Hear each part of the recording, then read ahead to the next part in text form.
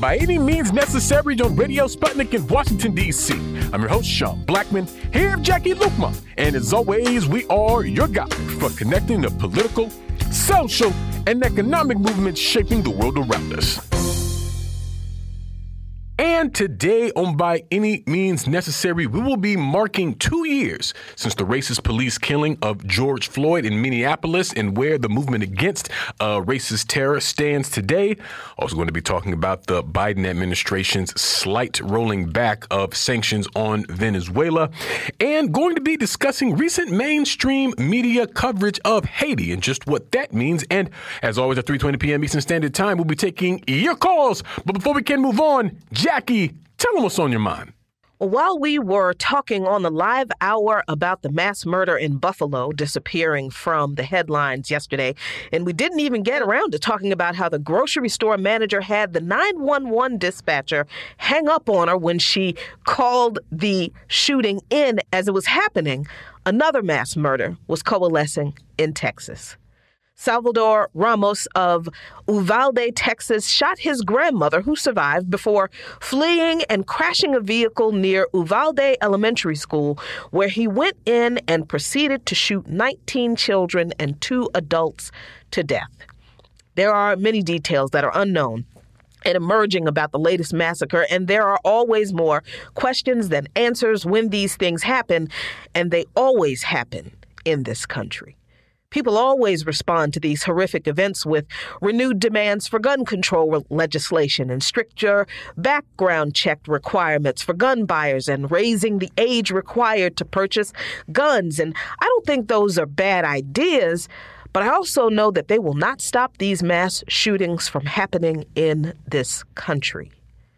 The website American Gun Facts states that there are an estimated 400 million guns in the United States between police, military, and American civilians, with over 393 million guns, over 98%, owned by civilians. That's the equivalent of 120 firearms per 100 citizens. The average gun-owning American has 5 firearms, while nearly 22% of gun owners only have a single firearm. Who owns all these guns? The 2020 National Sports Shooting Foundation Firearms Retailer Survey notes that during the first half of 2020, gun retailers noted that the overall makeup of their customers consisted of 55.8% white males, 16.6% white females, 9.3% black males, 5.4% black females, 6.9% Hispanic Latinx males, 22% Latinx females, 3.1% Asian males, and 0.7% Asian females. The highest overall firearm sales increase comes from black men and women, who showed a 58.2% increase in purchases during the first 6 months of 2020 versus the same period last year. And when looking at gun ownership in the U.S. in the context of global gun ownership, the U.S. has just 4% of the world's population, but owns about 40% of civilian-owned guns globally, according to a 2018 report from the Switzerland-based Small Arms Survey. The SAS estimates that American civilians owns 393 million guns, so that number has been validated, ranking the U.S. number 1 in the world in firearm ownership per capita. And of course, there are costs associated with these high levels of gun ownership, human costs. Researchers at Harvard have found that across developed nations, this widespread ownership of guns is associated with, guess what, higher rates of gun homicides. There is no regulation, law, training, or reform that can do anything about the amount of guns that are already in the hands of just 40% of the American population. Nobody will be able to force those people to do anything that they do not want to do with or about those guns, because they are heavily armed, and they will use those arms to defend their right to continue to stockpile without restriction those and more arms. And those people are not young Black and Latino criminals in the inner cities buying illegal guns in dark alleys. Oh, no. Those people are largely white middle Americans. That is just the reality of the situation in this country. So the only thing that will change this situation of rampant gun violence and incessant mass shootings is changing this society altogether. This society was built on sickness. It was shaped on depravity. It was grown and prospered on the human degradation and oppression and genocide of people who were not white male Protestant descendants of the Mayflower, the original settler colonists, or of the voluntary immigrants from Europe in the 19th century. This society breeds anxiety, angst, greed, narcissism, selfishness, isolation, mercilessness, entitlement, hatred, rage, and violence, because those are the characteristics that drove the so-called founding of this settler colony on the mass displacement and mass murder of indigenous people, the theft of their land, and the enslavement of Africans brought here to develop that land for the settler colonists, genocidaires. No one with compassion, empathy, kindness, or human decency, really, could have done what those people did and craft a narrative that basically says today that their might to be able to do those things made what they did right. But we are a different people. We are better people than them. We always have been, because we survived. But we cannot simply be satisfied with surviving the hellscape they created. We are tasked with creating a better society, a society based not on competition and capitalism and exploitation and marginalization, but one based on people-centered human rights, socialism, equality, and justice. And reforms in policing, that's not going to stop this violence either. Because the system of policing is born out of this same sick system, reflecting the same sick and violent characteristics toward the non-property owning class of people that this system exploits to make its obscene profits off of. The police cannot be reformed when they exist to defend this diseased, inhuman, evil system against the people who are rising up against their exploitation. Revolution. That is the only thing that will stop the mass shootings in this country. Doing anything short of revolution will only prolong the life of this sick society that breeds this violence that is a threat to all of us. Follow Luqman Nation on patreon.com/Luqman Nation for lots of great content. Those are today's talking points, and you are listening to By Any Means Necessary on Radio Sputnik in Washington, D.C. I'm your host, Sean Blackmon, here of Jacquie Luqman, and as always, we're your guide for connecting the political, social, and economic movements shaping the world around us. By any means necessary. And we're going to keep the movement moving on, as they say. We're now happy to be joined by Afeni, an organizer with Freedom Fighters DC. Afeni, thanks so much for joining us. Thank you so much for having me. I'm really excited to be here. Under these circumstances, a little weird, but I'm really excited to be here. Yeah, definitely. And of course, Afeni, today marks 2 years since the racist police killing of George Floyd at the hands of then officer Derek Chauvin in Minneapolis, an incident that kicked off an entire rebellion against racism in the summer of 2020 here in the United States, where we saw millions of people flood the streets in protest to this latest act of racist police terror, and also something that faced, serious repression and an attempt at an all-out military assault on that movement by the U.S. government. I mean, both Democrats and Republicans. And, reportedly, U.S. President Joe Biden is expected to give an executive order that is supposed to overhaul or seriously reform some policing issues around use of force and restricting things like no-knock warrants and chokeholds and things like that. Reportedly, this order will also create a national registries of officers who are fired for misconduct and to restrict the use and transfer of most military equipment to police department, something that has, of course, been happening for years now. And, Afeni, I feel like when it comes to issues of racist police terror and on days like today, I feel like we always get sort of the same response from elected officials like Joe Biden, and particularly on the policing issue. I feel like we hear a lot about chokeholds and no-knock warrants.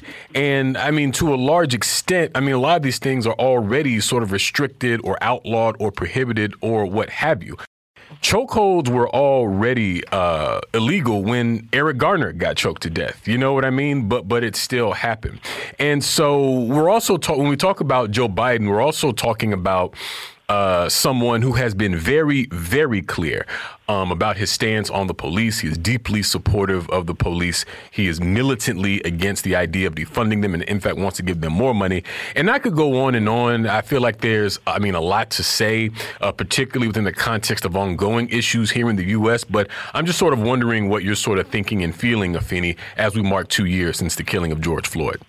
Well, right now I'm feeling very disheartened because it's been 2 years since George Floyd was murdered by the police, and nothing has happened. No real recourse systematically has happened. Yes, of course, Derek Chauvin went to jail. I'm an abolitionist. For me personally, that's not justice.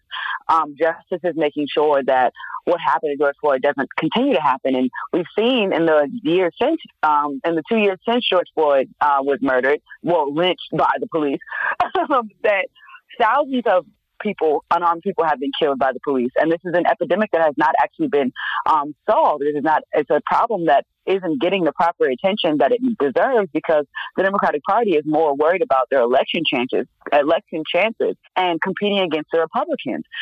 So as an organizer who started their work because of the George Floyd uprising, I'm a product of that new crop of organizers, activists, and advocates that came out of that generation. And we are putting in work for these radical changes to happen. We have been participating in mutual aid and building dual power ever since then.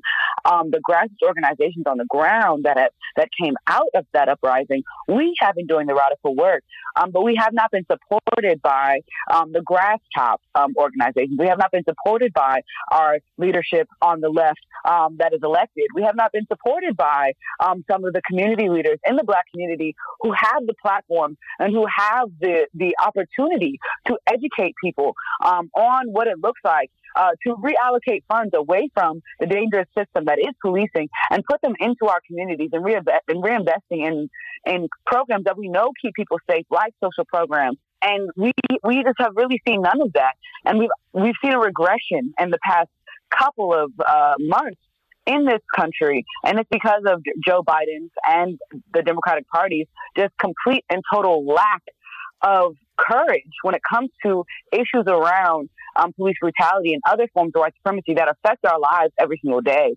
And until we have elected officials that are willing to take up that mantle, to have the courage to actually take these issues head on and dismantle them from the root, we're going to continue to see issues and situations like what happened to George Floyd, like what happened to Eric Garner, like what happened to Sandra Bland and Ayanna Pressley and Ayanna Stanley Jones, and the many Black people that have died since then. Even Patrick Luoya, somebody who literally got shot in the head execution style over unregistered tags on April 4th of 2022. We're still dealing with these problems. We're still organizing against these problems. I know me personally, I'm looking for different solutions. I know that it can't possibly be that we're going to continue to vote blue no matter who until we all die, because that's really what it seems like is going to happen. I'm extremely frustrated today.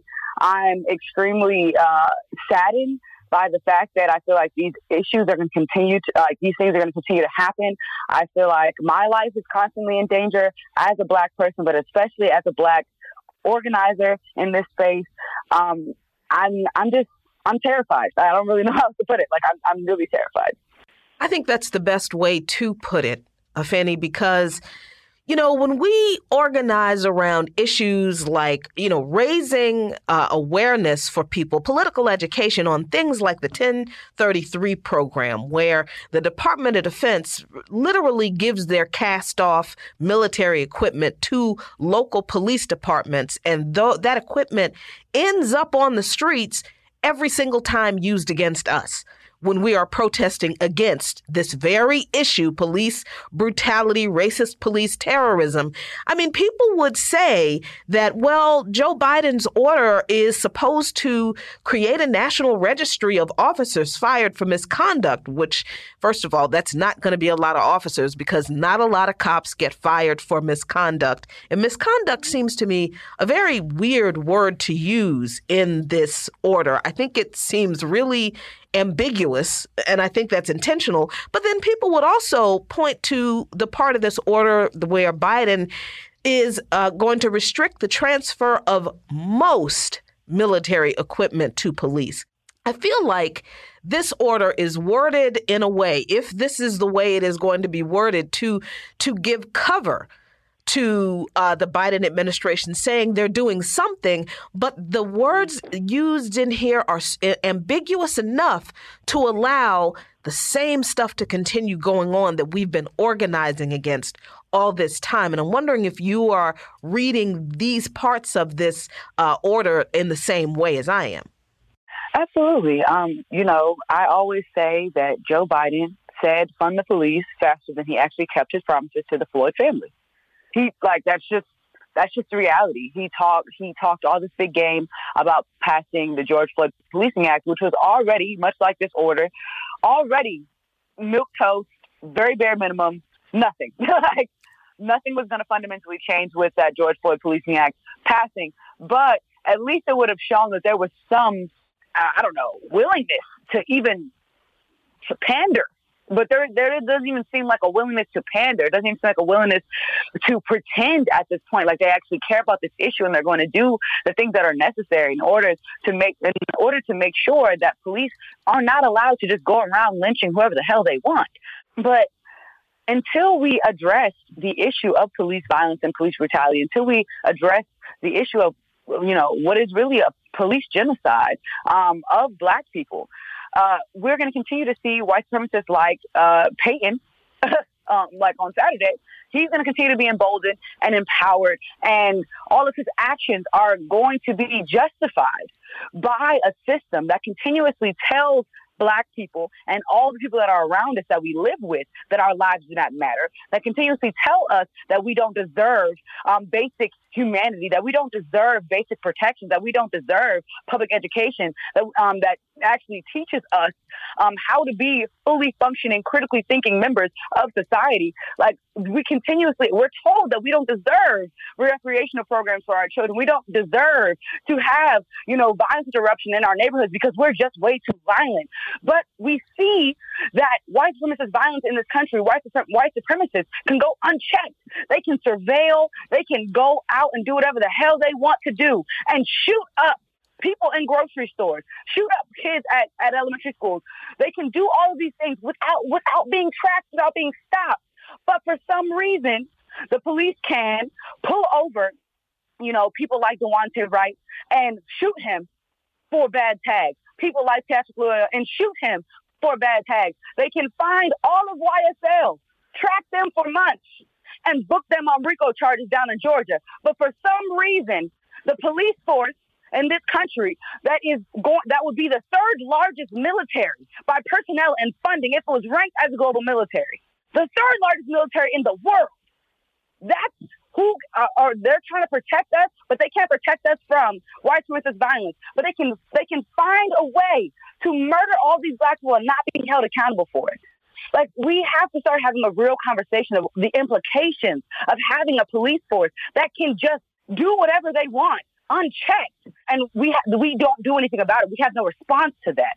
We as a people have to start to really look inward and see what our part in enabling this system of white supremacy is and what we are doing every day in our lives to try to dismantle that. We have to hold ourselves accountable to that because our elected officials are not going to do it. If people want to do the voting strategy, great. Demand something for your vote, though. We cannot continue as Black people to vote for a Democratic Party who refuses to protect our lives in the most simple ways at this point. The ways that we know that work, because we see them happening in white neighborhoods. I grew up in a white neighborhood with recreational programs, with mental health care, with drug intervention, with all these different types of programs that allowed me to self-determine, that allowed me to get an education, that I didn't have to go to college to be able to have some of the opportunities that I've had. You know what I'm saying? And that comes from a privilege of being in a neighborhood that actually invests in the community. So we're asking for that same investment, and we should not give a vote to the Democratic Party if they are not going to go ahead and meet these basic demands. Like, that's where we need to be at this point. And I'm sorry, but I'm just so angry because I'm seeing all the things that are happening in this country, all the violence, all of the destruction, and nothing is being done about it. And Joe Biden is putting in these orders, these just very just marginal, ambiguous, milquetoast things. Even the Emmett Till Anti-Lynching Act did not say Black people on it once. It never described the crime of lynching and the destruction that lynching has caused in this country. How the destruction that it's still causing in this country. That 2-page document had none of that on it. So at the end of the day, anything that Joe Biden puts out at this point, unless it is explicitly written by Black organizations, by Black-led organizations that are talking about those radical changes, unless it is explicitly written and approved by grassroots organizers, I do not believe that anything that comes out of his office will be good enough to solve the problems in this country, period. Yeah, and I think you making the connection between the recent mass shootings and racist police terror, I think that's completely appropriate, Afeni, because they're both rooted in the same tradition in history of white supremacist violence here in the United States. And the kind of vigilante violence like we recently saw in Buffalo historically has worked hand in glove with police terror. I mean, that's why we saw these, racist white supremacist groups, basically colluding with police, not only all throughout the George Floyd protest, but sort of in general. I mean, we saw similar things in Charlottesville and all these sorts of things. And so these are two elements that are joined at the hip. And see, when you take these two things together, these mass shootings and racist police terror, it can absolutely, and this is actually a part of the point, it's supposed to create this feeling of fear, of isolation, of terror, and demoralization. And the point really is to sort of have a kind of paralysis set in, to make people think that there's nothing they can do and they should just stay inside and be afraid and all these sorts of things. But see, this to me is precisely the value in building the movement, in building our organizations, because it is those kinds of institutions that keep us from succumbing to that fear and to that isolation and to that feeling like we should just, basically stay to ourselves and not try to address these issues. Because Derek Chauvin would have never been sentenced had it not been for this massive uprising that we saw in the streets. I think the U.S. Capitol Estate knew very well that there would be consequences if Derek Chauvin didn't get some kind of charge for killing George Floyd. And so as things continue to move forward, as we continue to see incidents of racist police terror and mass shootings, it just seems clear that the only real antidote, the only solution is to organize not only around these specific issues, but to organize against the system that is the source for those issues. But we thank you so much, Afeni, for joining us today. We're going to leave it there and move to a break here on By Any Means Necessary on Radio Sputnik in Washington, D.C. We'll be right back, so please stay with us. By any means necessary.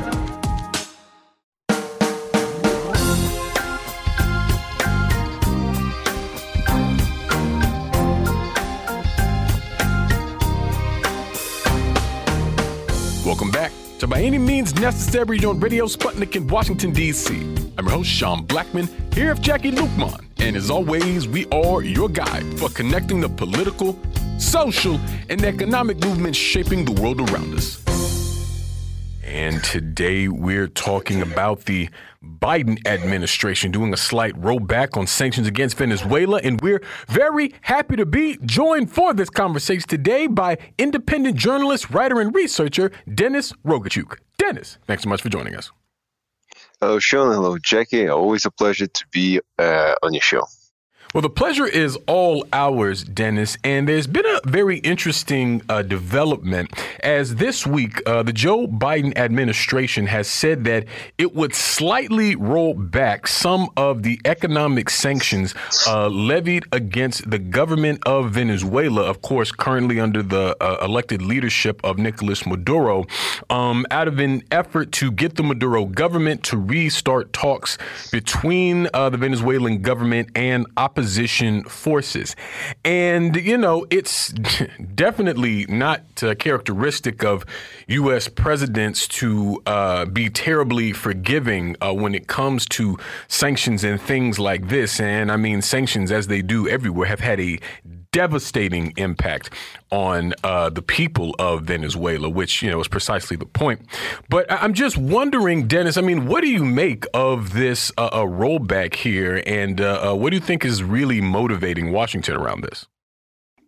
Well, sure. I think before we talk about motivations, I think it's important to actually talk about what sort of a rollback it actually is, because it only really sort of allows the some of the American corporations that are still in Venezuela, that still remain in Venezuela, specifically Chevron.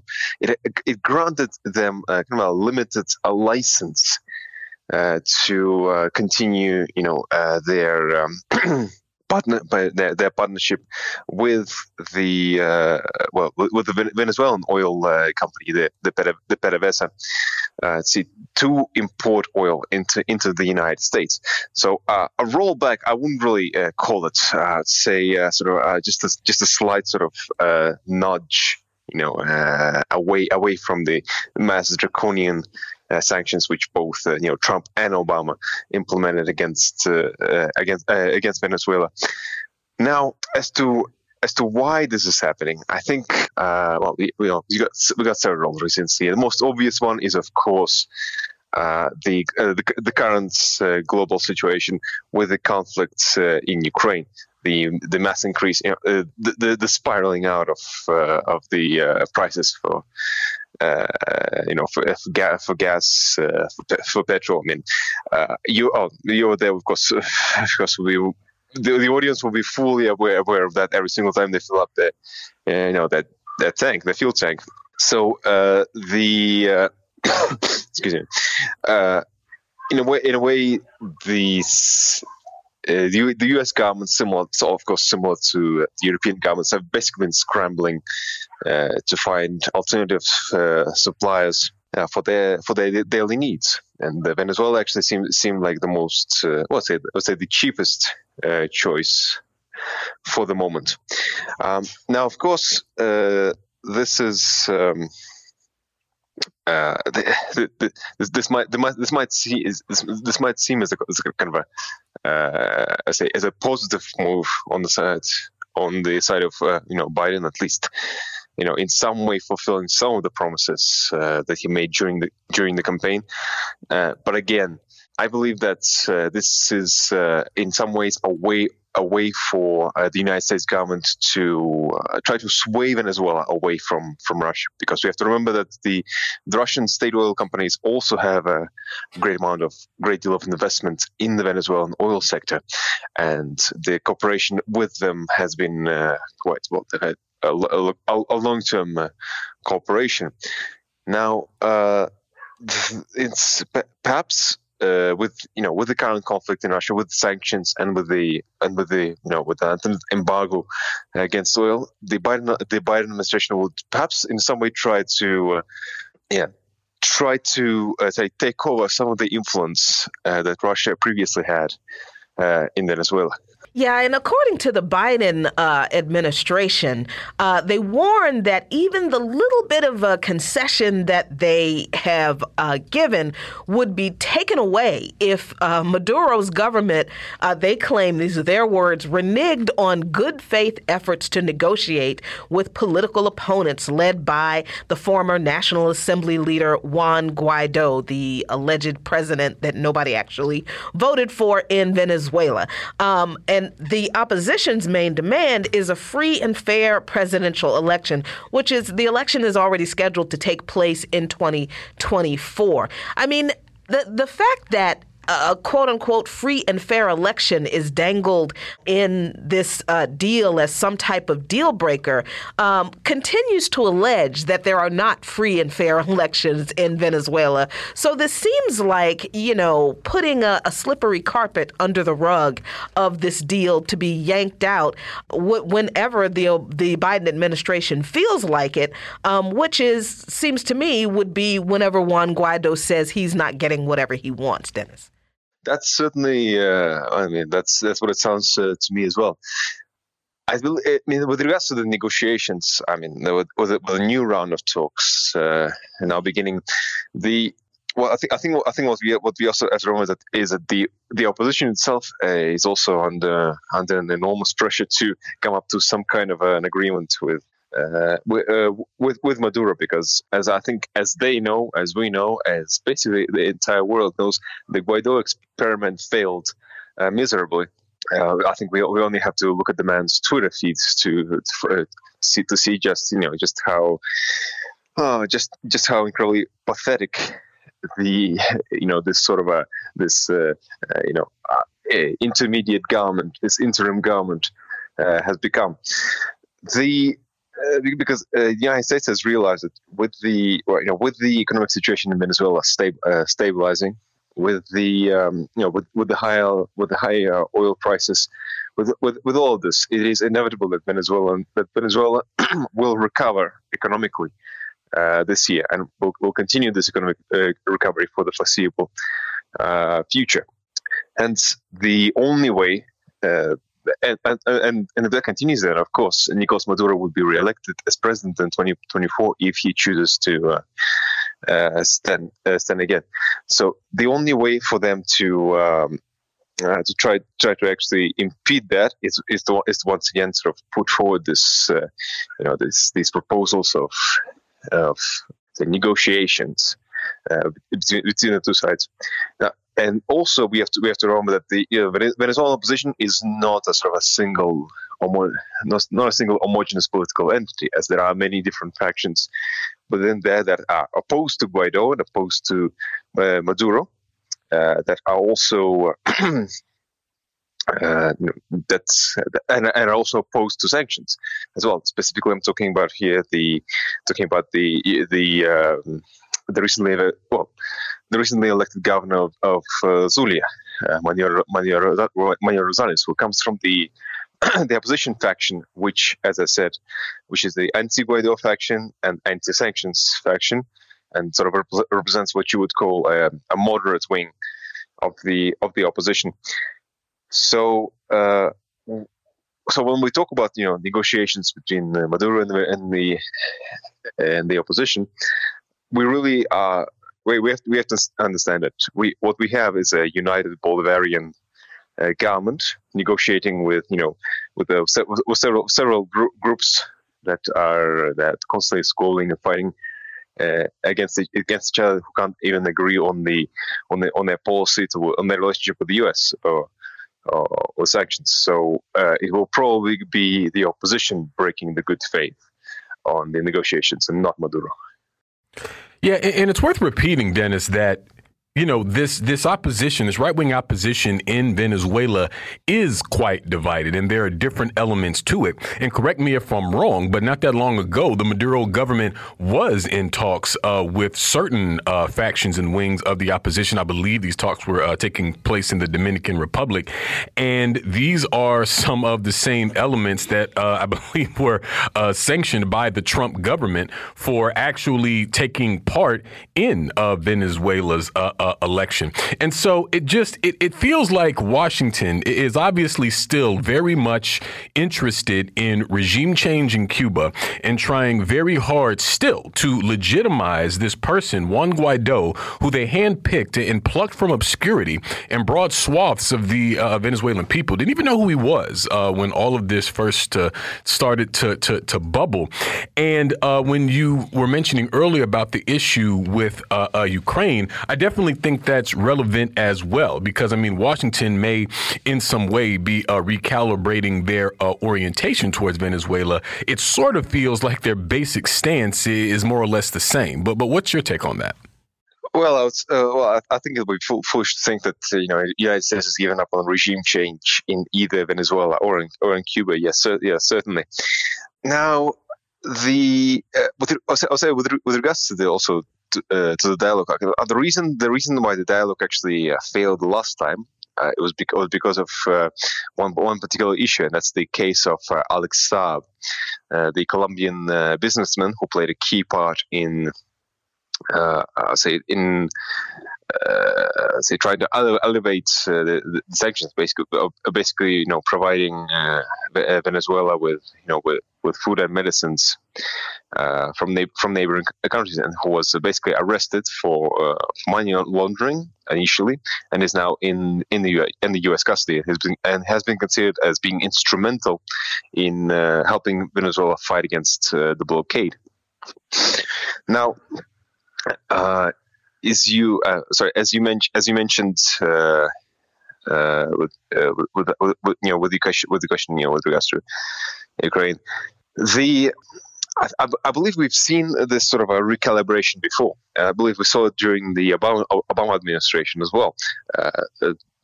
Specifically during the years between 2012 and 2014, when Obama basically kind of switched the U.S.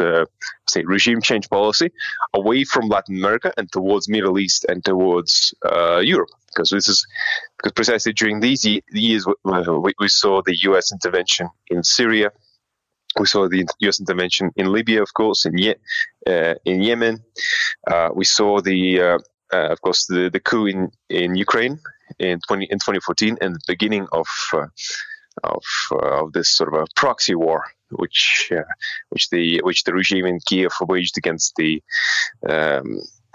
Donbass republics, and I believe in some ways we're starting to see it again. With the United States sort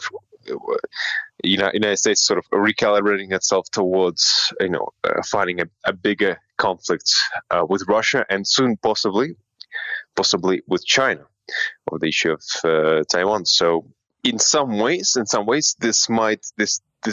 could be an opportunity for nations like Cuba, like Venezuela, like Nicaragua, for other left-wing governments in Latin America, to give them sort of a bit of breathing room in order to while the US are distracted, to try to build the alternative. The alternative there. Definitely. Well, we thank you so much, Denis, for joining us today. We're going to leave it there and move to a break here on By Any Means Necessary on Radio Sputnik in Washington, D.C. We'll be right back, so please stay with us. By any means necessary.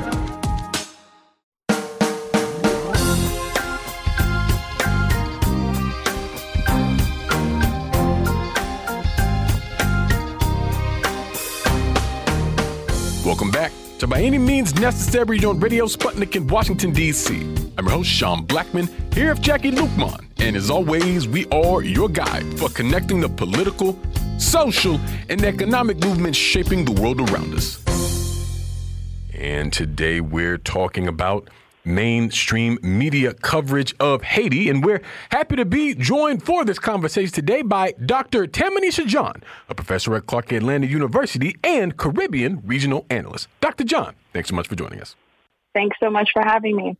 Absolutely. And Dr. John, here recently, the New York Times released a series of long-form articles about the history and politics of Haiti entitled The Ransom, which seems to focus on the period when France, of course, following the Haitians' independence struggle that was successfully waged, making Haiti the first, free, independent Black nation. In this period when France basically demanded reparations from Haiti, an act that was a serious factor and an impediment to Haiti's development that I think continues to impact them even today, a couple centuries after the fact. And there were some that I think took issue with the framing or perhaps the context or content of the history and analysis of these articles. And, I'm definitely curious your thoughts, not only of these series of articles, Dr. John, what do you think, if anything, that was missed, something that should be pointing out? Just how are you feeling about how this whole piece has sort of been put forward? So because you all had called me, I decided, okay, let me read the piece in full and engage with the rest of their other material, because I am completely opposed to having any sort of subscription with the New York Times. I don't believe that the paper puts out a lot of journalism that has a lot of integrity, even though it has a big name. And I will note that what's ironic is one of the criticisms that I personally saw was talking about the accessibility of journalism. And when I saw that post talking about the accessibility of journalism versus, more academic works or activist types of works, which I don't necessarily think is true to begin with, I thought it was ironic that the New York Times piece that claims to uncover such this, big depth of history that people should know about is behind a paywall. So I will just point that out earlier on. But getting to the piece itself and the New York Times reporting on the piece and the rest of their sort of series and photographic works on, that serve as appendages to the piece itself historicizes the debt to France that Haitians were forced to pay in the 1800s, early 1900s. So basically all the way into the 20th century. It doesn't really talk about how French troops that threatened Haiti at these different intervals were actually backed by the rest of the imperial and Anglo-settler world, including the United States.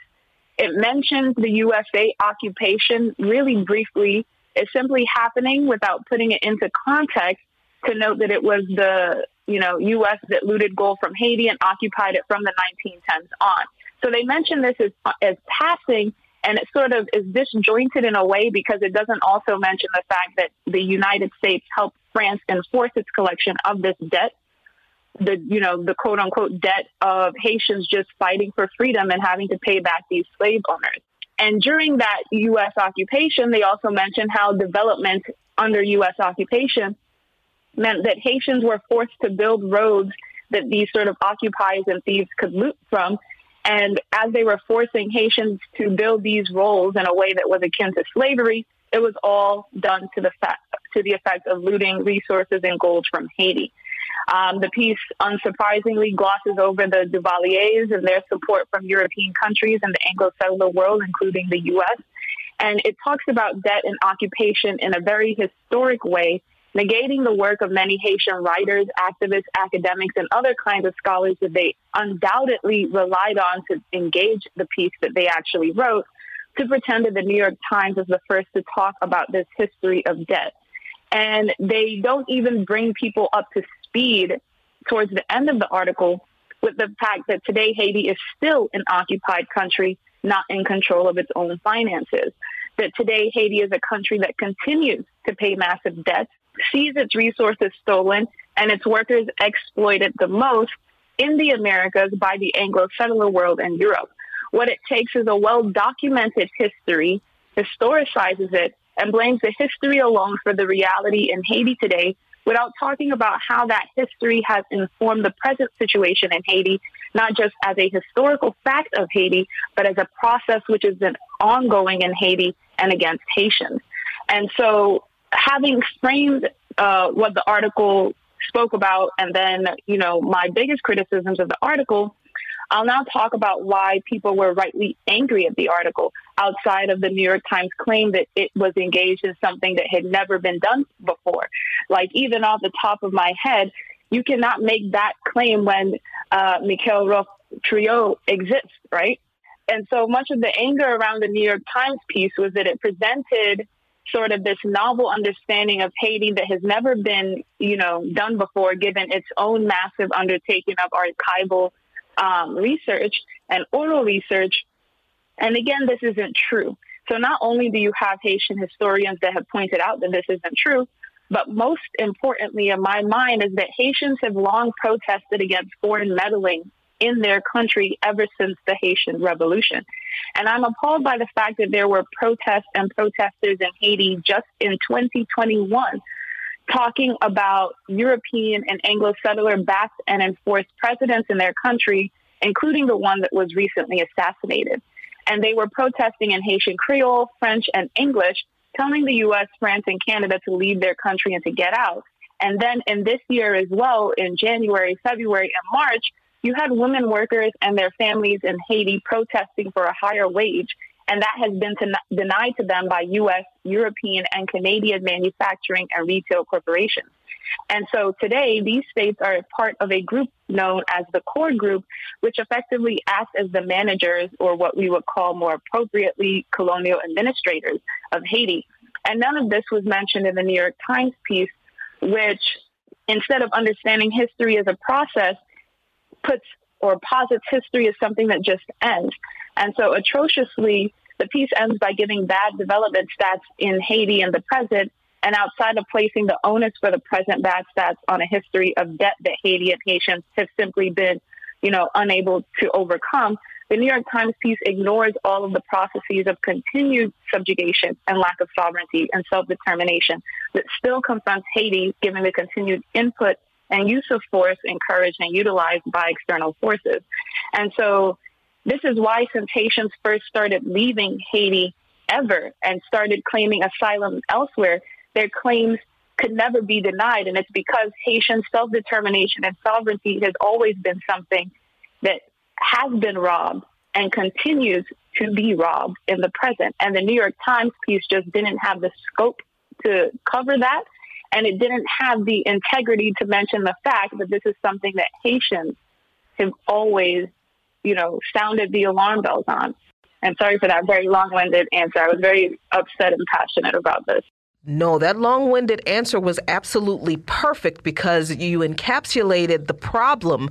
The real problem with this piece is that the New York Times has no integrity, and it has shown that with the way they framed their piece. Because some people do know that Haitians overthrew the French slave masters and declared independence in 1804, but they don't know the story about the debt. And in fact, it's really a double debt. So can you explain what the New York Times left out about that double debt that really is at the root of the development, the continued and intentional underdevelopment that Haiti experiences today? So again, I like that you pointed out before asking about this double debt question, the New York Times lack of integrity. So again, prior to talking to you all, I looked at the piece, and then I also looked at the little photographic images that they intended to add on as an addition because of the criticism that the piece rightfully received. And in this photographic addendum that the New York Times posted, not only did they finally decide to include Haitian historian Audubon, but they also mentioned the double debt in their sort of photographic evidence, to include sort of like the loans that Haiti had to take out to pay France, and then also the loans that Haiti had to take out to also supplement its country because of the 500,000 gold bars that the U.S. stole from Haiti.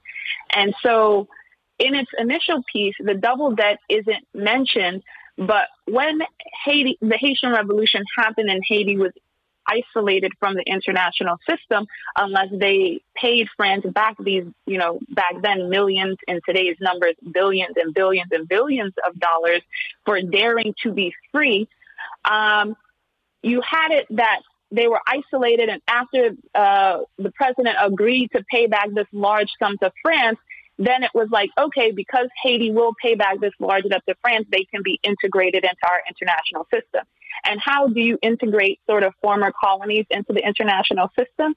One, you make them highly indebted so they can remain dependent entities within the capitalist world system as ran by European and Anglo-settler countries. And so they have to pay this massive debt to France for winning their freedom. And then they also, in order to be integrated as a modern country in the international world system, take off massive amounts of debt to pay France back because they are unallowed to default on that debt. And because they have to pay this debt back to France because they've taken out these loans that all of a sudden makes them a modern, and modern just means dependent country in our current world system. Now you have French, U.S., European, and other, Canadian entities that are allowed to set up in Haiti as banks, as corporations, as service industries that also heavily tax Haitian people in sort of just living their regular daily life. And so if you were a Haitian farmer in the 19th, 20th, and 21st century, and you're making crops for export so that you can get a small income for yourself, over 90% of your export earnings were siphoned off away from you to pay back this massive debt to France, to pay back these massive loans from U.S. and other European banks and financial interests.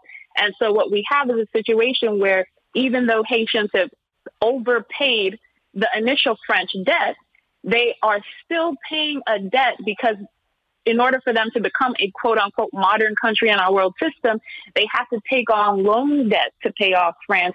And that loan debt makes them beholden to the U.S. and all of these other countries that effectively act as colonial administrators in Haiti today.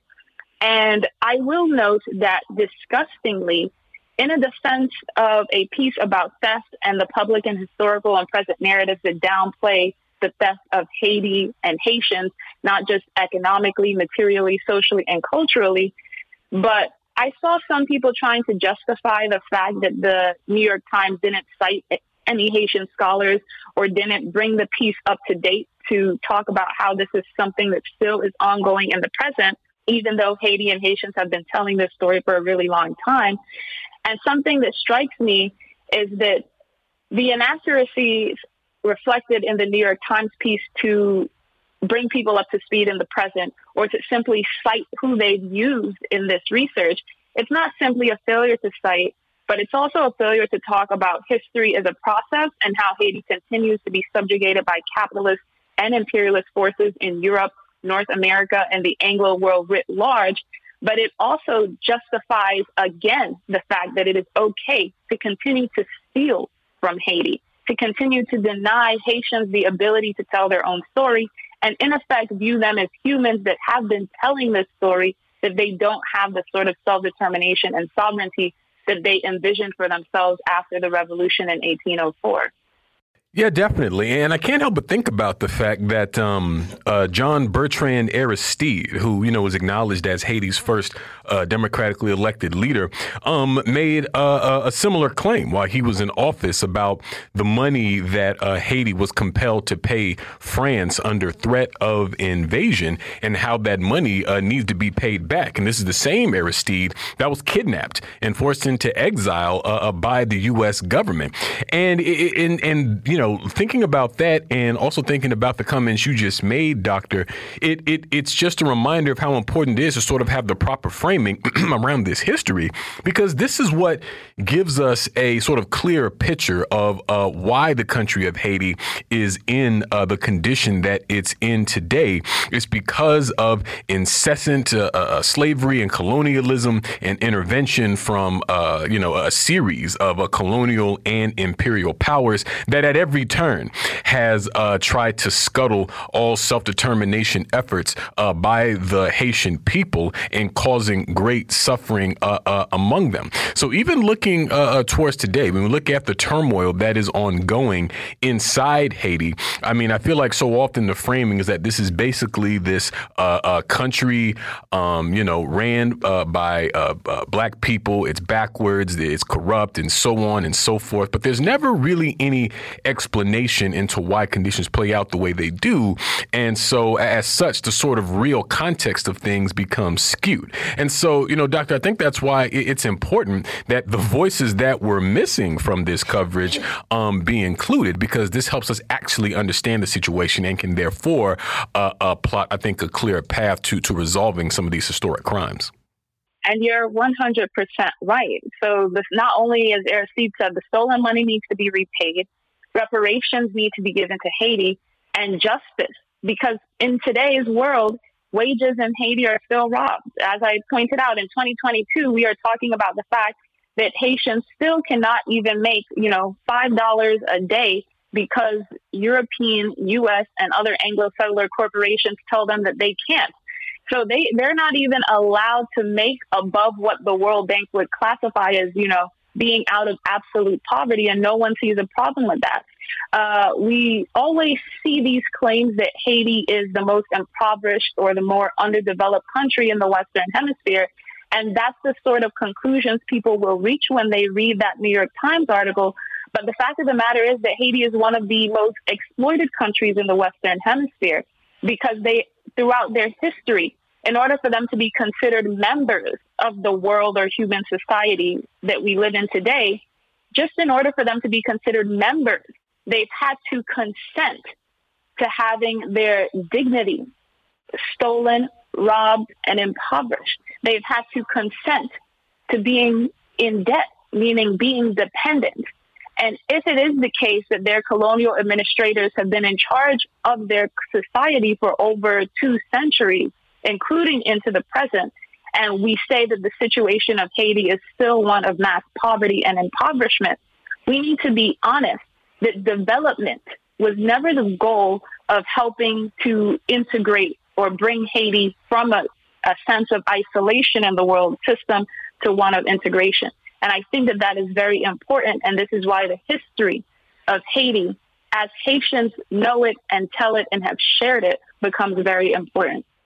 Definitely. Well, we thank you so much, Dr. John, for joining us today. We're going to leave it there and move to a break here on By Any Means Necessary on Radio Sputnik in Washington, D.C. We'll be right back, so please stay with us. By any means necessary.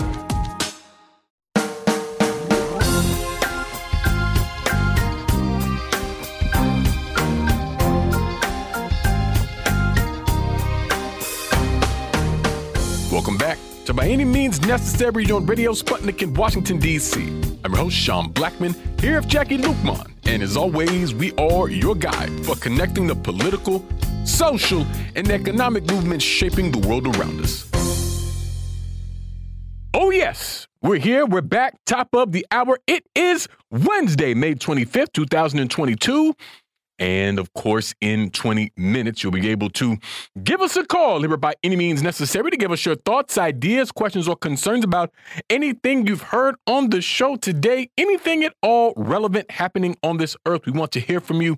But that's not the only way that folks can get in touch with us here on the show. And if you would, please, Jacquie, let the folks know how they can holler at us. That's right, Sean. There are so many ways for our allies, accomplices, and comrades, that's y'all, to reach out and touch us at By Any Means Necessary here in Washington, D.C. You can do that at 3:20 p.m. Eastern Time by calling us at 202-521-1320. That's 202-521-1320. But you can also listen to our shows at SputnikNews.com/radio. Click on the plus sign and type in By Any Means Necessary. You can also hear us at Sputnik.mave.digital, and you can listen live on your radio dial at 105.5 FM and 1390 AM in the Washington, D.C. area from 2 to 4 p.m. Eastern every weekday, and we are streaming live for your viewing pleasure right now on Rumble. That's rumble.com/C/BAM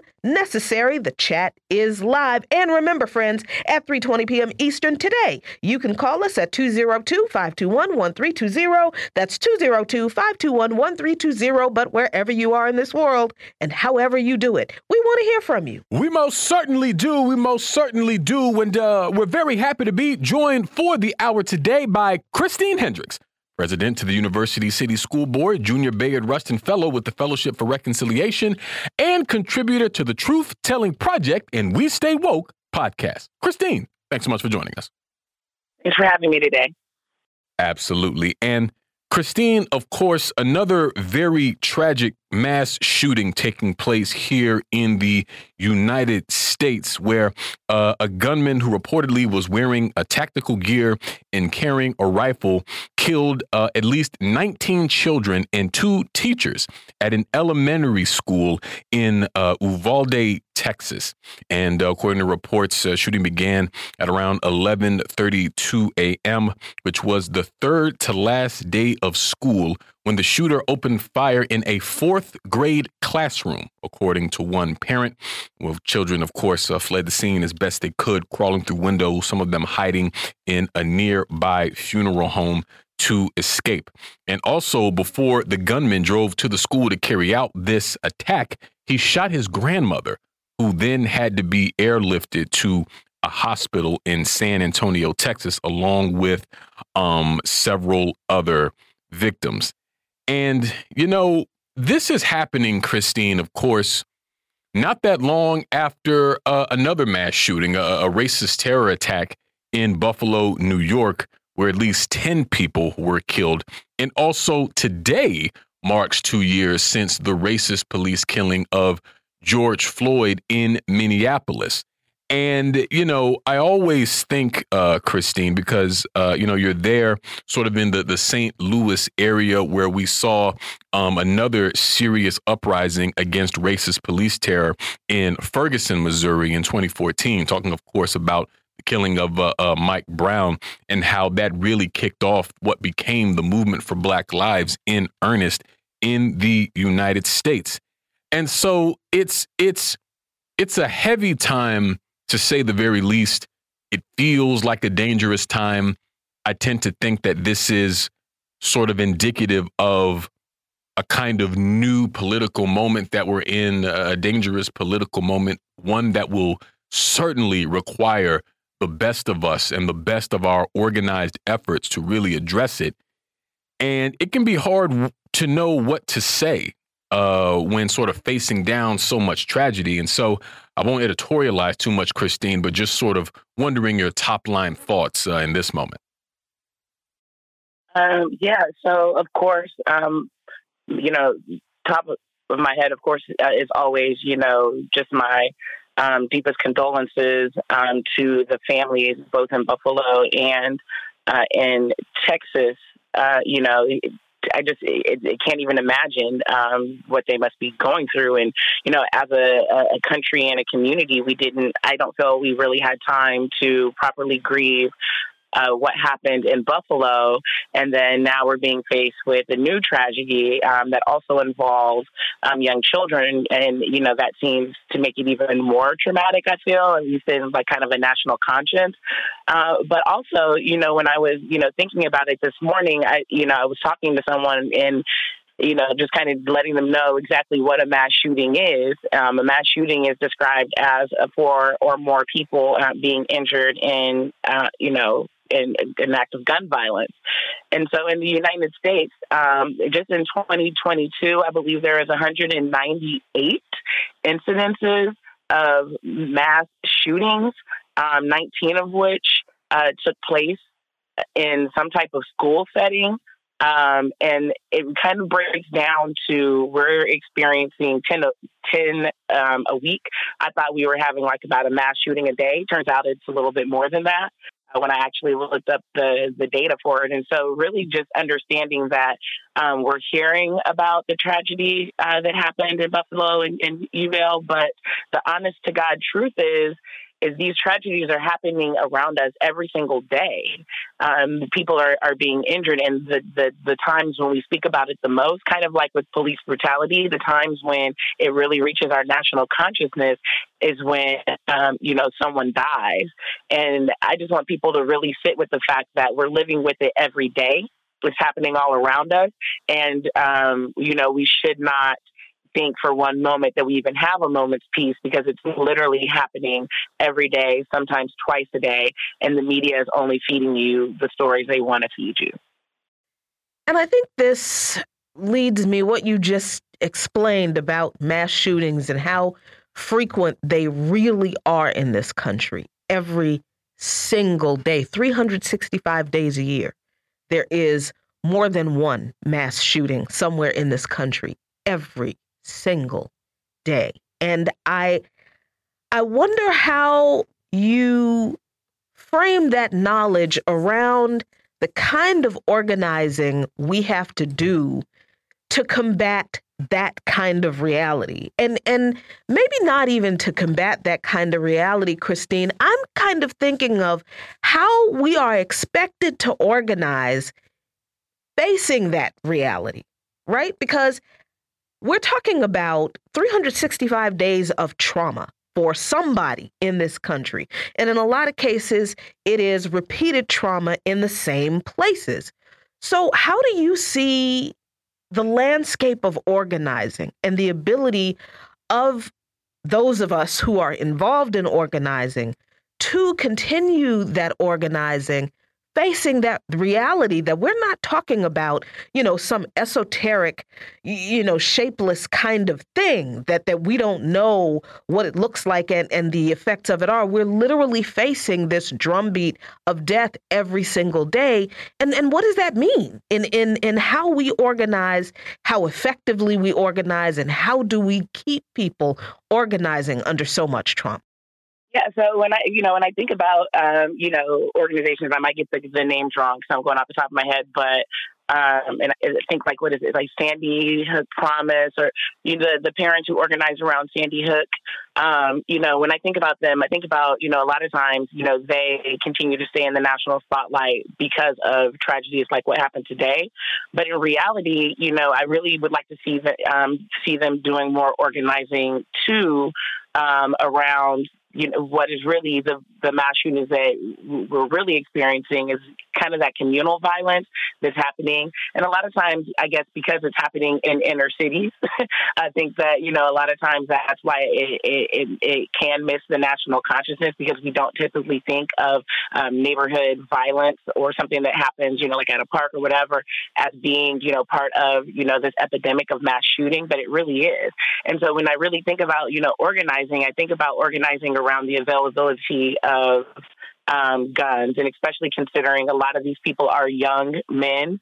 I live in Missouri, where I have literally been to gun shows where people who look the exact same age as, the shooters we've seen are literally standing there, and they're buying these semi-automatic rifles.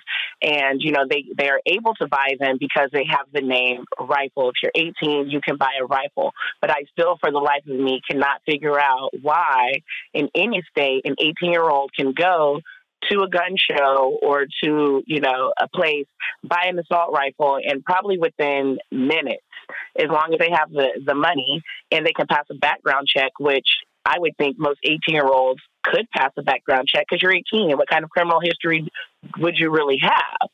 And so we can't even rely upon, criminal history and background checks. Like, to some extent, we have to say, does an 18-year-old really need a semi-automatic? Who really needs a semi-automatic rifle? I would suggest no one, but, there are so many people in this country who believe this. So we really need to start combating, these narratives and really talking about what it looks like on the ground, what people are actually experiencing, and to continue to organize with our local legislatures, and even if it's just in your city, around, what types of weaponry can be owned, because I really feel like that is a serious problem that we have. Like I said, I've seen it with my own eyes. Yeah, and I got to say, I'm pretty disgusted by the response to this really from the political mainstream in general, because, you know, we always, it seems like it's just a vicious cycle of how these things always play out. It's like there's a mass shooting or some kind of terror attack, and then we get, there's there's heavy media coverage on it for at least a moment. I mean, we were just talking yesterday on the show about how it seems like the Buffalo shooting has already fallen out of the news. So we get that moment of media attention, thoughts and prayers from the usual suspects. Absolutely nothing of substance is done. And then we're basically just kind of in a holding pattern until the next tragedy happens. And Joe Biden even wrote on Twitter, he said, "These kinds of mass shootings rarely happen elsewhere in the world." And that is the last true statement of this tweet, because he goes on to say, "Why are we willing to live with this carnage? Why do we keep letting this happen? Where in God's name is our backbone to have the courage to deal with it? It's time to turn this pain into action." Well, where's your action, Joe? You're talking about where in God's name is our backbone. Where is your backbone on Roe v. Wade? Where was your backbone on the Build Back Better bill that your administration put together? And when the right wing of your party attacked it, you folded like laundry. Where was your backbone then? You're talking about why are we willing to live with this carnage? You oversee the largest military war apparatus in the entire world. You just sent tens of billions more dollars to Nazis in Ukraine. You don't think that causes carnage? 800 some odd military bases and installation. That's nothing but carnage. You see what I mean? So it's just such disgusting hypocrisy that we see from the people that fancy themselves as our leader. And so he's talking about it's time to turn this pain into action, but that never actually happens. And so what action, quote unquote, typically looks like is, painting around the corners and maybe some legislative stuff about things that already have prohibitions like chokeholds and no-knock warrants and all these sorts of things. But never, never, never, Democrat or Republican, do we ever see these politicians try to address these things from the actual root, and while at the same time pretending that they don't have a direct role in the social decay, the rot that is happening in this country that leads to these kinds of shootings. And so this is just such a stark reminder, Kristine, of the fact that, for all the political theater that we are force-fed in this country, these officials have made it clear, they make it clear time and again that they're not actually interested in critically addressing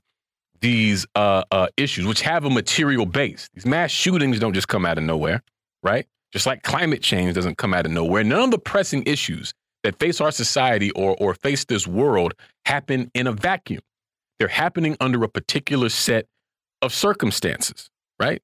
And so I feel like this is just more proof. This further confirms what we've always believed here on the show, is that ultimately, if we want to see a real end to these issues, these terror attacks and these mass shootings and all these other social ills, then that will have to be placed squarely in the hands of the masses of poor, working, and oppressed people in an organized movement. Because, Kristine, it seems like if we leave it in the hands of the officials, if we leave it in hands of Biden and the Democrats or the Republicans, then, we can bet your bottom dollar that it's just a matter of time before this happens again, Yeah, definitely. And I definitely don't place a lot of faith into politicians. But while you're talking, I was just thinking, amongst the lines of organizing. And I really think also while we're considering organizing, I think that we need to just consider, this may be kind of unpopular, but I just feel like maybe we have a crisis amongst young men in this country and maybe their perceived role in our society. And, maybe we need to, take that into consideration, especially amongst white men and then being radicalized into white male supremacy. But also even, looking at this new case where he is not a white male, we can still see how we as a society are failing, our young boys and men, and they are able to become radicalized, and they have the prevalence and availability of guns available to them to commit heinous acts. And we, as a society, continue to, you alluded to it, just from the top down, like violence is embedded in every, piece of our society, from, Joe Biden and our legislatures allowing it through, taking a woman's right away, or to sending, troops or money to support war, or, whether, you turn on the television or any type of popular music today. And so when you have a culture that is severely embedded in violence from the very top down, we cannot be surprised when, the continual perpetuation of violence by the oppressed, keeps happening by the press or by people who feel they are in a position of oppression because the government is not seeing them or, their concerns. And so then it becomes, the black people are doing this, and so we have the shootings in Buffalo, or it becomes I'm a pariah of society, and so I want to take that on somebody else. And I don't want to just simplify it as saying mental illness. I really think it's a societal failure on how we, view young men and boys. Yeah, I don't think that's unpopular at all, Kristine. I think that's a really key part of this, because when you consider that this society was shaped, crafted, thought up on the ideas of white male patriarchy, white supremacist thinking and the primacy of men, when you have a society now that has pushed a whole bunch of people out to the margins, a lot of them young men who are seeing that this idea of an American dream that they were sold, that their parents sold them, they're not going to get it. They know they're not going to get it. They see that it is so far out of reach that nobody's going to get it. So they're completely disillusioned in regard to what they thought they were entitled to as quote unquote Americans. I think that's a big, big part of it. And I think we are not going to solve this issue unless, of course, we have a revolution and change this society. But I think we have to stop nibbling around the edges of that issue, Sean, and stop ignoring the fact that there is something deeply, deeply systemically going on with young men in this country and how they see themselves, or rather, how they don't see themselves as part of this society and the anger they have behind it. Definitely. We're going to move to our first break of the hour on that note here on By Any Means Necessary on Radio Sputnik in Washington, D.C. We'll be right back, so please stay with us. By any means necessary.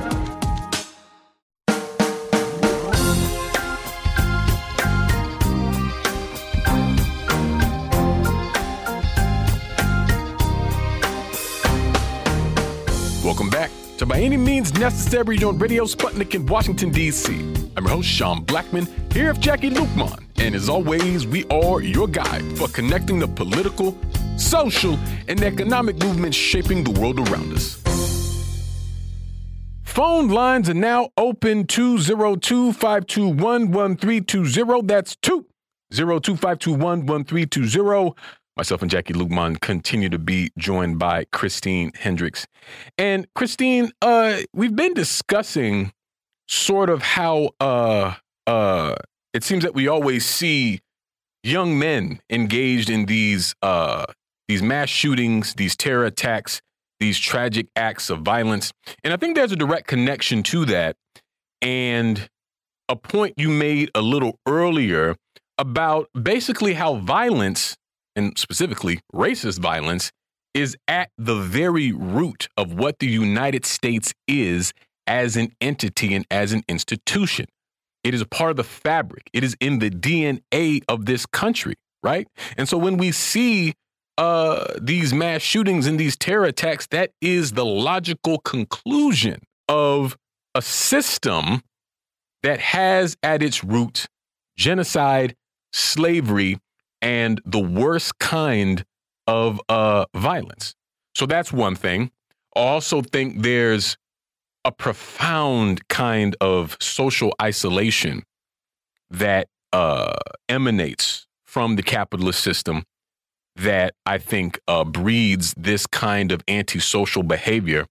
And a big part of that isolation and a part of this capitalist culture is institutional and cultural patriarchy and misogyny, right? Where masculinity becomes defined along lines of brutality, of violence, and all these sorts of things. Now, you throw in white supremacy into all that, which is also a part of the roots of this country and a big part of what helped keeps the capitalist system functioning. And that's how we get these sorts of creatures, if you will, like the mass shooter in Buffalo, like Dylan Roof, like the Christchurch shooter, like all of these, racist, anti-Semitic, bigoted, anti-LGBTQ and every other reactionary political opinion holding types of folks. They are all products and the result of just this kind of thinking.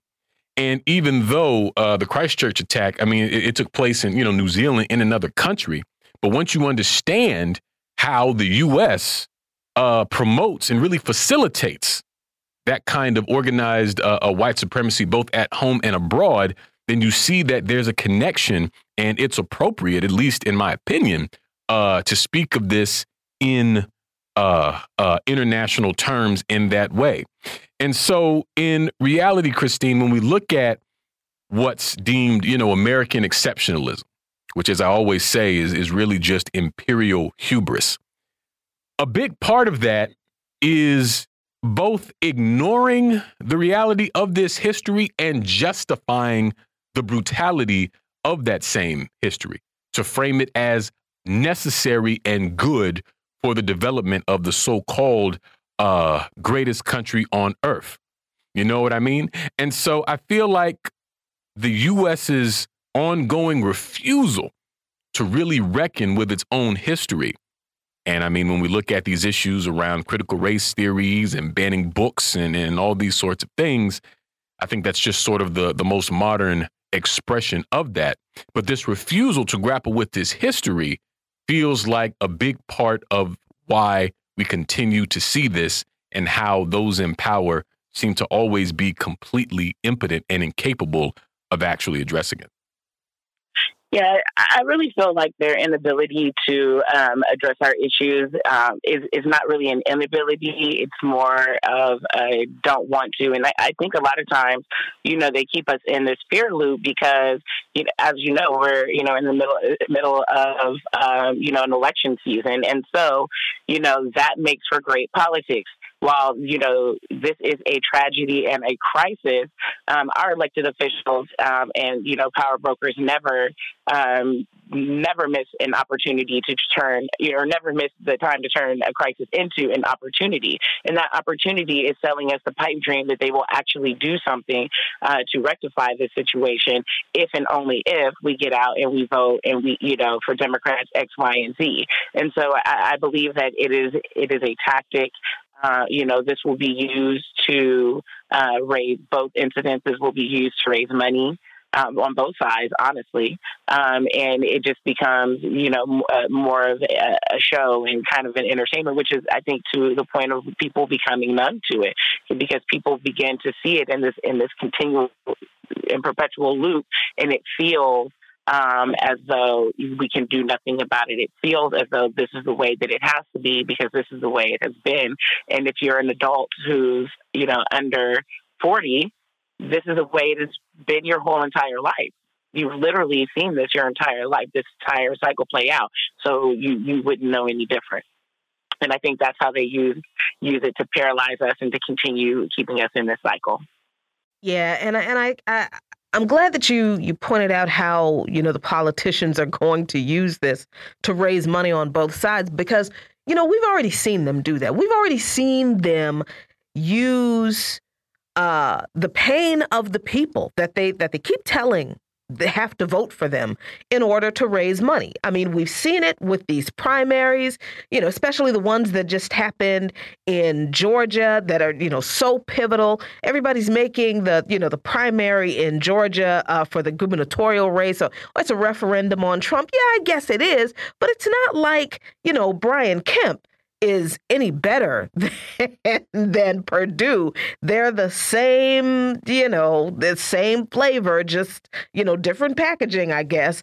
And I think when I look, though, at Henry Cuellar, the last Democrat, that sounds like a horror movie, the last Democrat to oppose abortion rights. But he is in a neck-and-neck race with a progressive Jessica Cisneros. And the only reason he didn't lose, just outright, on principle, was because he had the backing of the other Democrats. He had the backing of the Congressional Black Caucus. He had the backing of Nancy Pelosi, even some members of the so-called squad. And they completely ignored the pain and the fear of women who are about to lose their right to reproductive autonomy with the overturning of Roe versus Wade that has been signaled to be on its way, with a leak of the Supreme Court justice decision on that. I mean, but what did the Democrats do instead of seizing on the leak of that document and saying we need to protect women's reproductive rights? What did they do?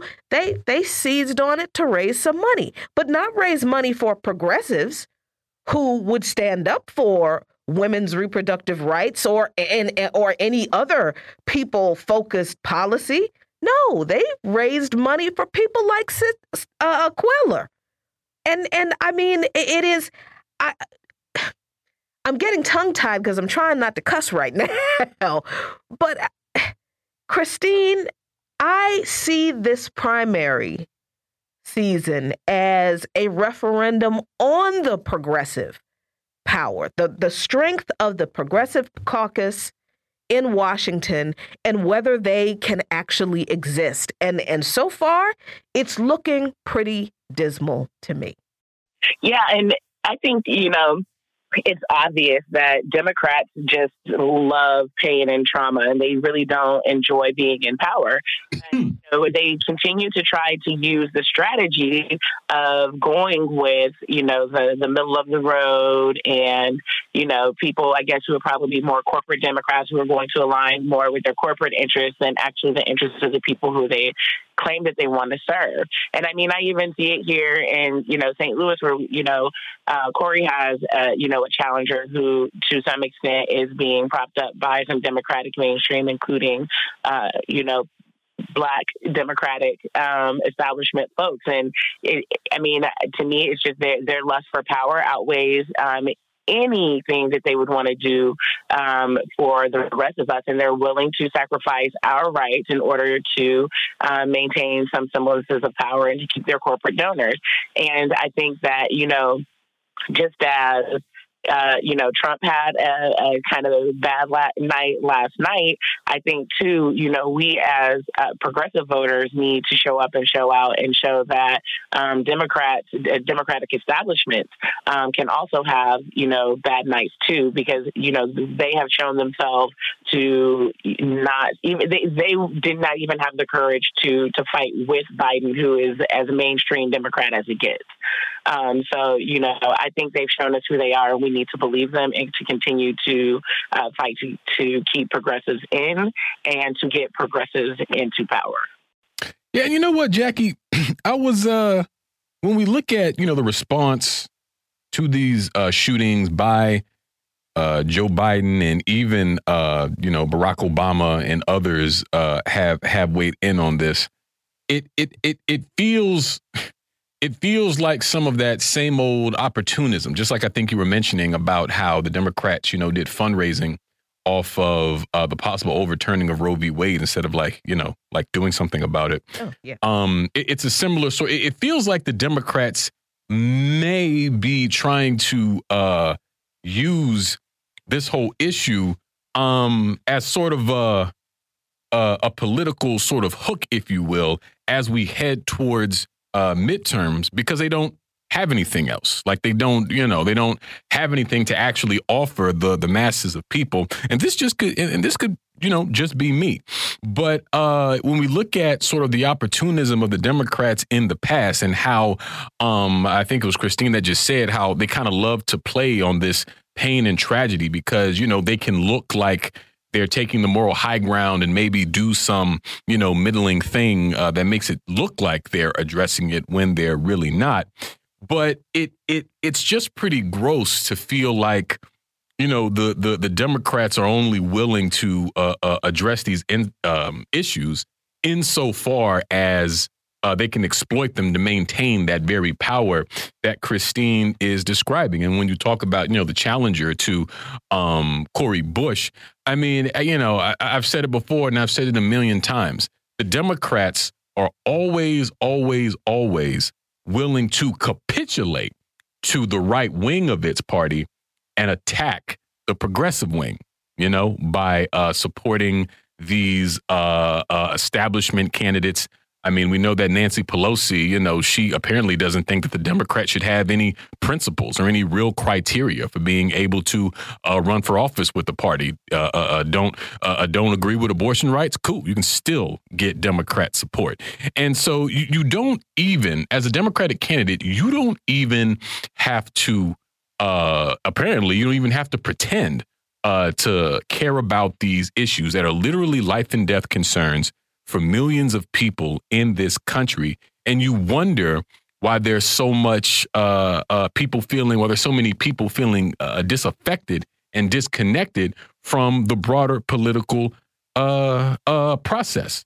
But when you continue to give people nothing while expecting everything from them, well, this is what we get. And I think this is also a part of the decay and the rot that's facing the U.S. right now, because this trick bag that we've been put in for so long about being browbeat into voting for Democrat while getting nothing in return, I really do think that's wearing thin for a lot of people and may continue to push more people away from the political processes in the United States. And so as movement people and as organizers, I think we have to be cognizant of that and think and discuss amongst ourselves about what is the best way to bring folks into activity in a moment like this where it's so easy to be inactive. Right. This is I don't care. For me, I know that sometimes it can seem like we're getting, quote unquote, used to these mass shootings. We should never get used to these, right? Mm-hmm. People are rightfully or understandably shocked and disgusted and afraid when they see these things happen. And not only when they happen, but happening in rapid succession, one after another, right? And so we have to decide what can be done to bring people in, to shake people out of that feeling of hopelessness and that feeling of isolation. Or as the Black prophet mystic Howard Thurman would say, these people who stand with their backs against the wall. This is how people feel right now. Yeah. And so then as organizers, it is our duty, it is our job to be able to help shake people out of that and to help them see that, yes, this is very serious what we're going through right now. But what we can't do is withdraw. We have to, I think, actually be even more bold with the kind of work that we do in these grassroots communities around not only this issue, but around so many others, as of course we know a lot of these problems are in fact interconnected. You know what I mean? And so I feel like that can be a difficult thing, Kristine, because we're talking about a time where people are straight up mourning. They're straight up grieving this completely senseless loss of life, right? Both in Texas and in Buffalo. But I feel like out of that grief and out of that feeling of hopelessness, something really beautiful can be born if we have the gumption to build it. You know what I mean? Yeah, definitely, and I do believe that is a clear possibility and a clear path forward. And I think it starts, with following the direction of the communities that are currently in crisis right now. And I think that they can, provide us with a lot of insight and going forward, and use them as, not use them, but allow them to be our inspiration, because they woke up that morning and they didn't think that was going to happen to them either. And I feel like every day is another opportunity. And as long as we keep that in the forethought, that not that that's happening to them, but it's happening to us, I think that we can begin to, rally and wake people and keep them engaged in the fight, and not just in this fight, because like you said, it's all interconnected. And absent real revolution, we're going to continue, to struggle. Definitely. We're going to move to another quick break on that note here on By Any Means Necessary on Radio Sputnik in Washington, D.C. We'll be right back, so please stay with us. By any means necessary.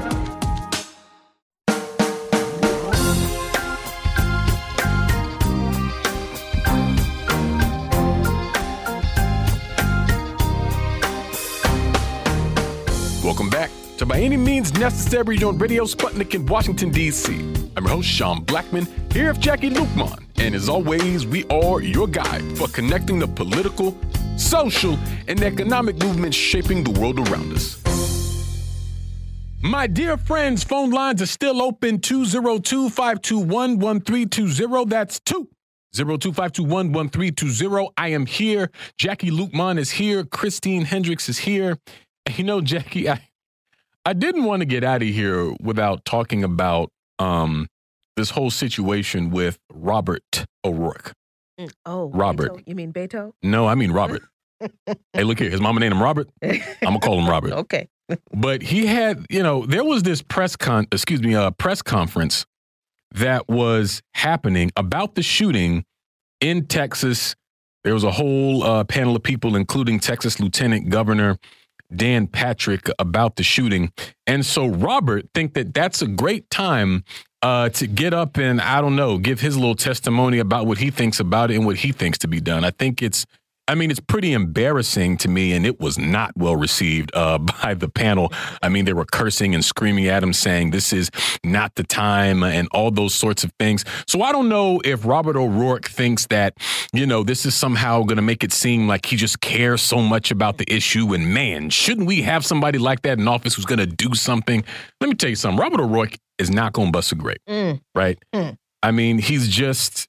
I don't know, man. He's just, I'm not sure how to describe someone as strikingly unremarkable as Robert O'Rourke. That's pretty accurate. You know what I mean? It is just really quite annoying. I mean, it's grandstanding.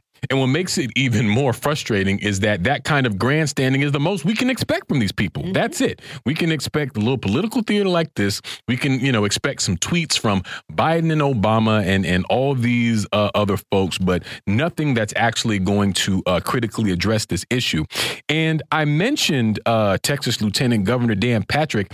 After all that was settled down and O'Rourke was escorted out of the building, he then goes on to say that the shooting is not political and not partisan, which, of course, is horribly wrong.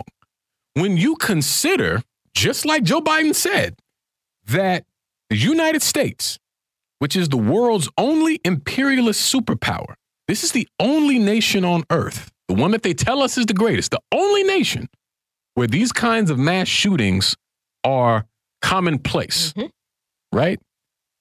And you see all the different contradictions of this capitalist system that breed just these kinds of incidents. Obviously, it's political, you idiot. It's directly connected to the system that governs this whole society. And so, Jacquie, when you really have a look at it, it's just such a sad picture all around of what our so-called leaders have to offer us. And, no matter how they act, no matter, what they say or how they try to act up or make a show out of things for their own benefit, it's hard not to get left with this very empty feeling, because you know that all of that is just sound and fury, signifying nothing. And so what then do we do with this empty feeling? We get it filled up with our involvement in a principled, organized struggle around these very issues. All right.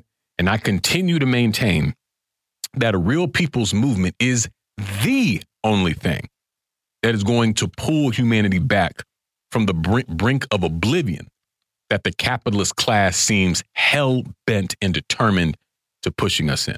You know what I mean, Jacquie? I mean, when I think of the antics of Robert O'Rourke,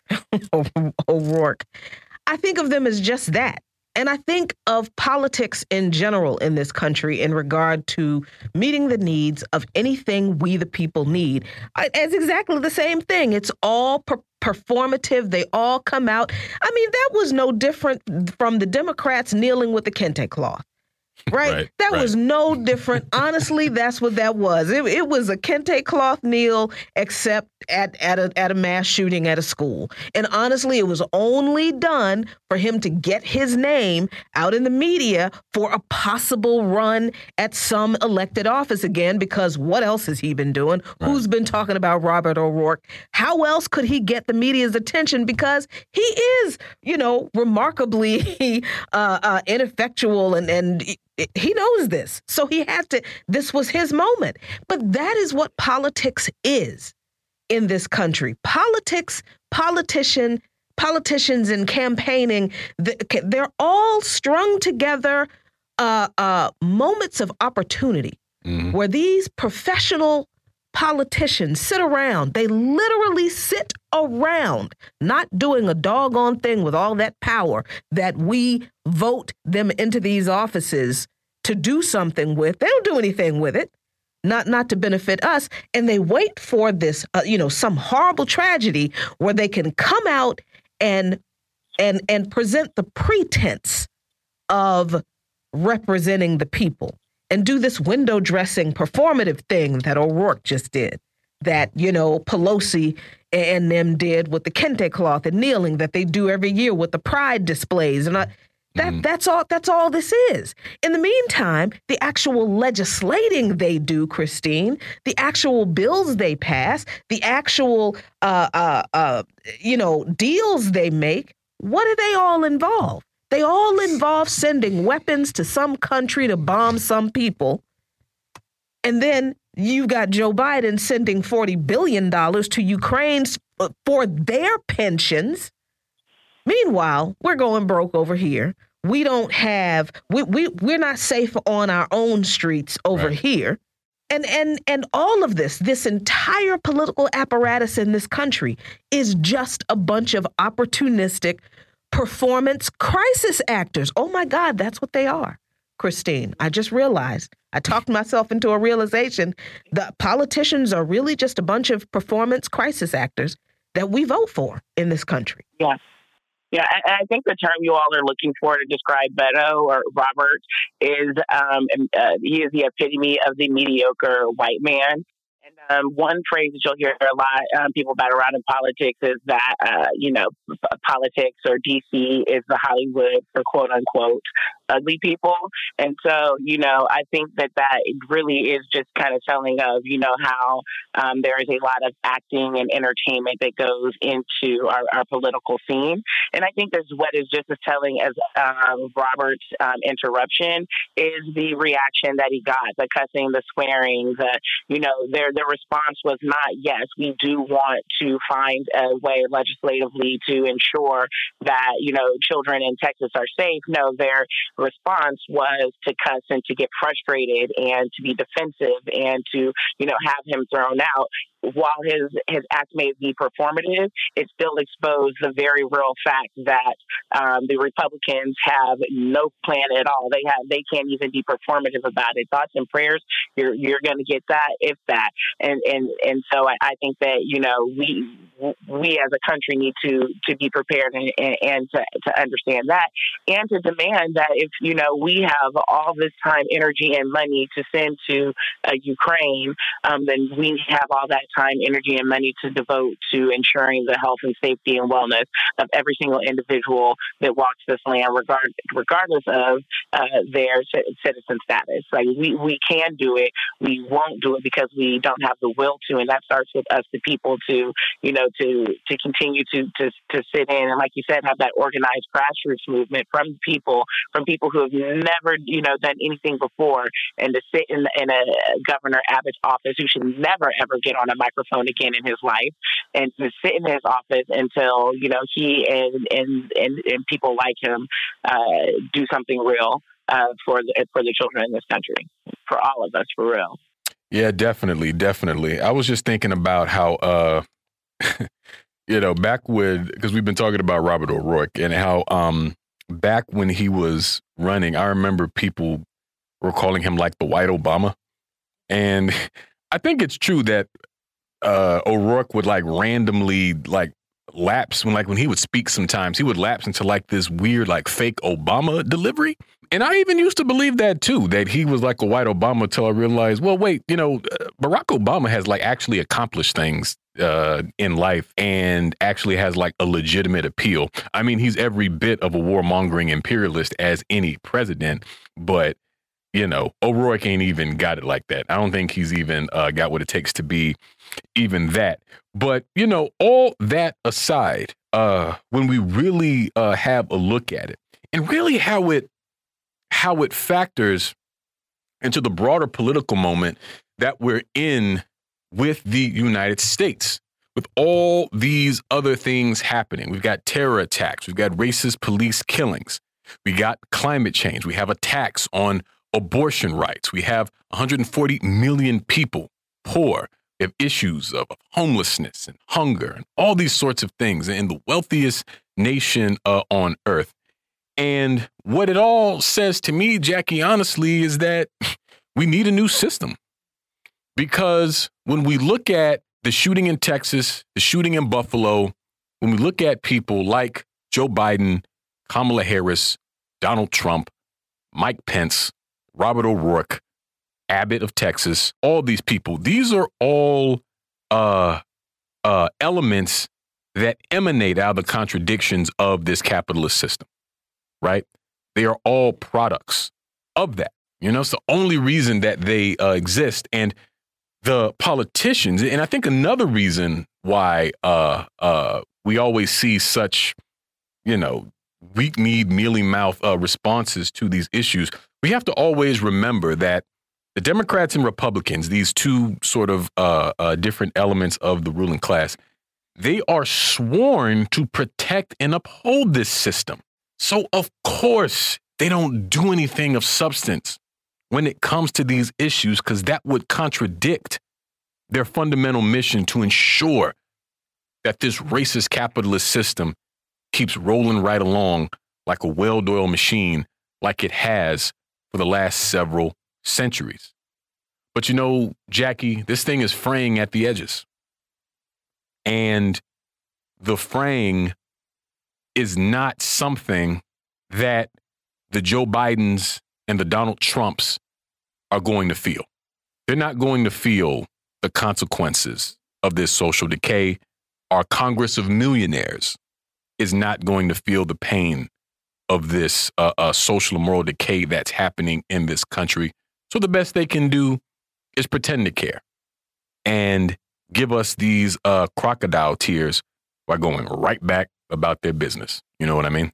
I mean, that's absolutely true. That's why they do or do little of nothing about what they do in regard to us. But Kristine, I think the thing that has, I can't say it shocked me, but it has dismayed me, is how a part of the movement apparatus has fallen into the capitalist trap.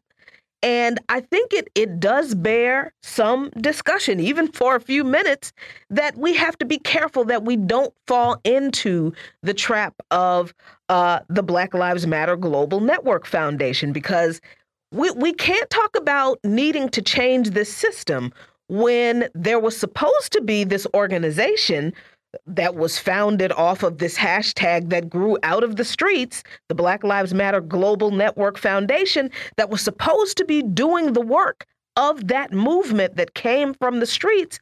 But then, I mean, they're paying out $4 million to the board member's brother and father, baby daddy and all their family gets put on, but all the people in the streets who created the Black Lives Matter movement, who are doing the work for the Black Lives Matter movement, they're still living in their cars. They're still having issues with, jail sentences from those protests, not getting any money from.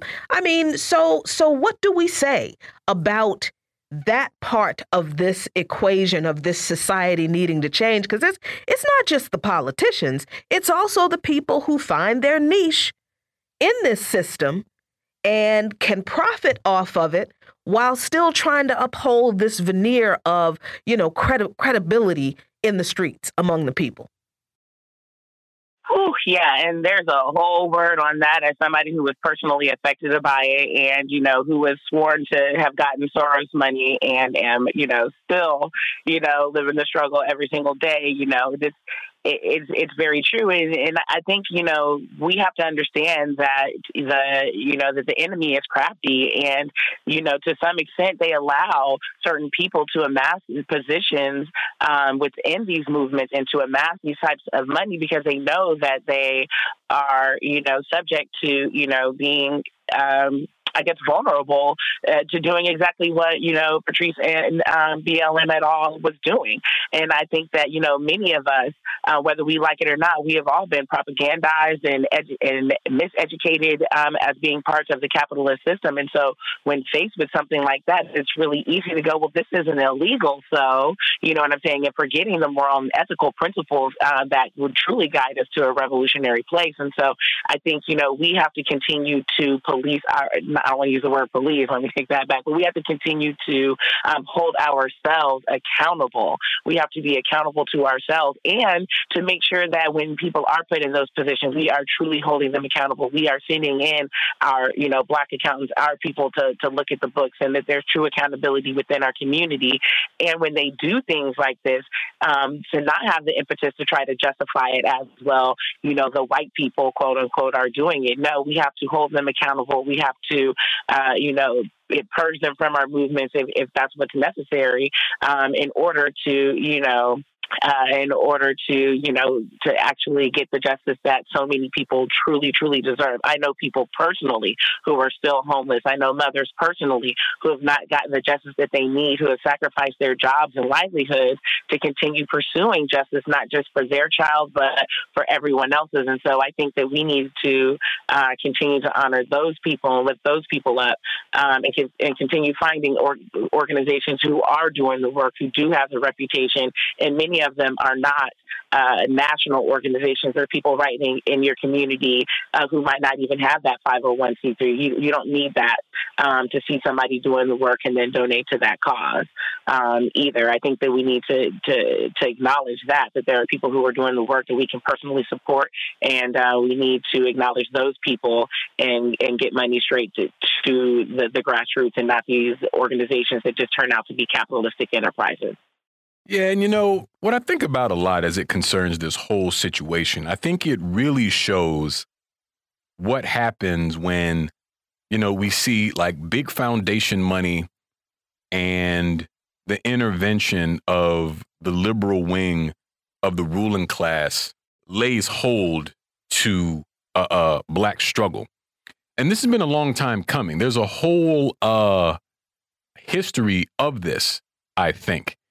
And sometimes I think about, it just really kind of feels like there was an effort to really stop the movement for Black lives from becoming sort of a truly mass struggle of Black people against white supremacy. And I feel like a part of that has to do with the limits that comes with that kind of funding and this kind of attachment to, democratic electoralism and things like this. And you throw in the sort of typical pitfalls of, the nonprofit industrial complex, that creates all kinds of issues that we don't have time to get into right now. And I think that a combination of those things and really a whole lot more is a part of why we're looking at that. But then again, if we look back at the summer 2020, a lot of the people that filled the streets were people who, were newly radicalized. And that's what we have to remember. But we're going to leave it there for today here on By Any Means Necessary on Radio Sputnik in Washington, D.C. One thing, Kristine Hendrix, so much for joining us today. We'll be back tomorrow with all new episodes. So as always, we'll see you next time. Peace. By any means necessary.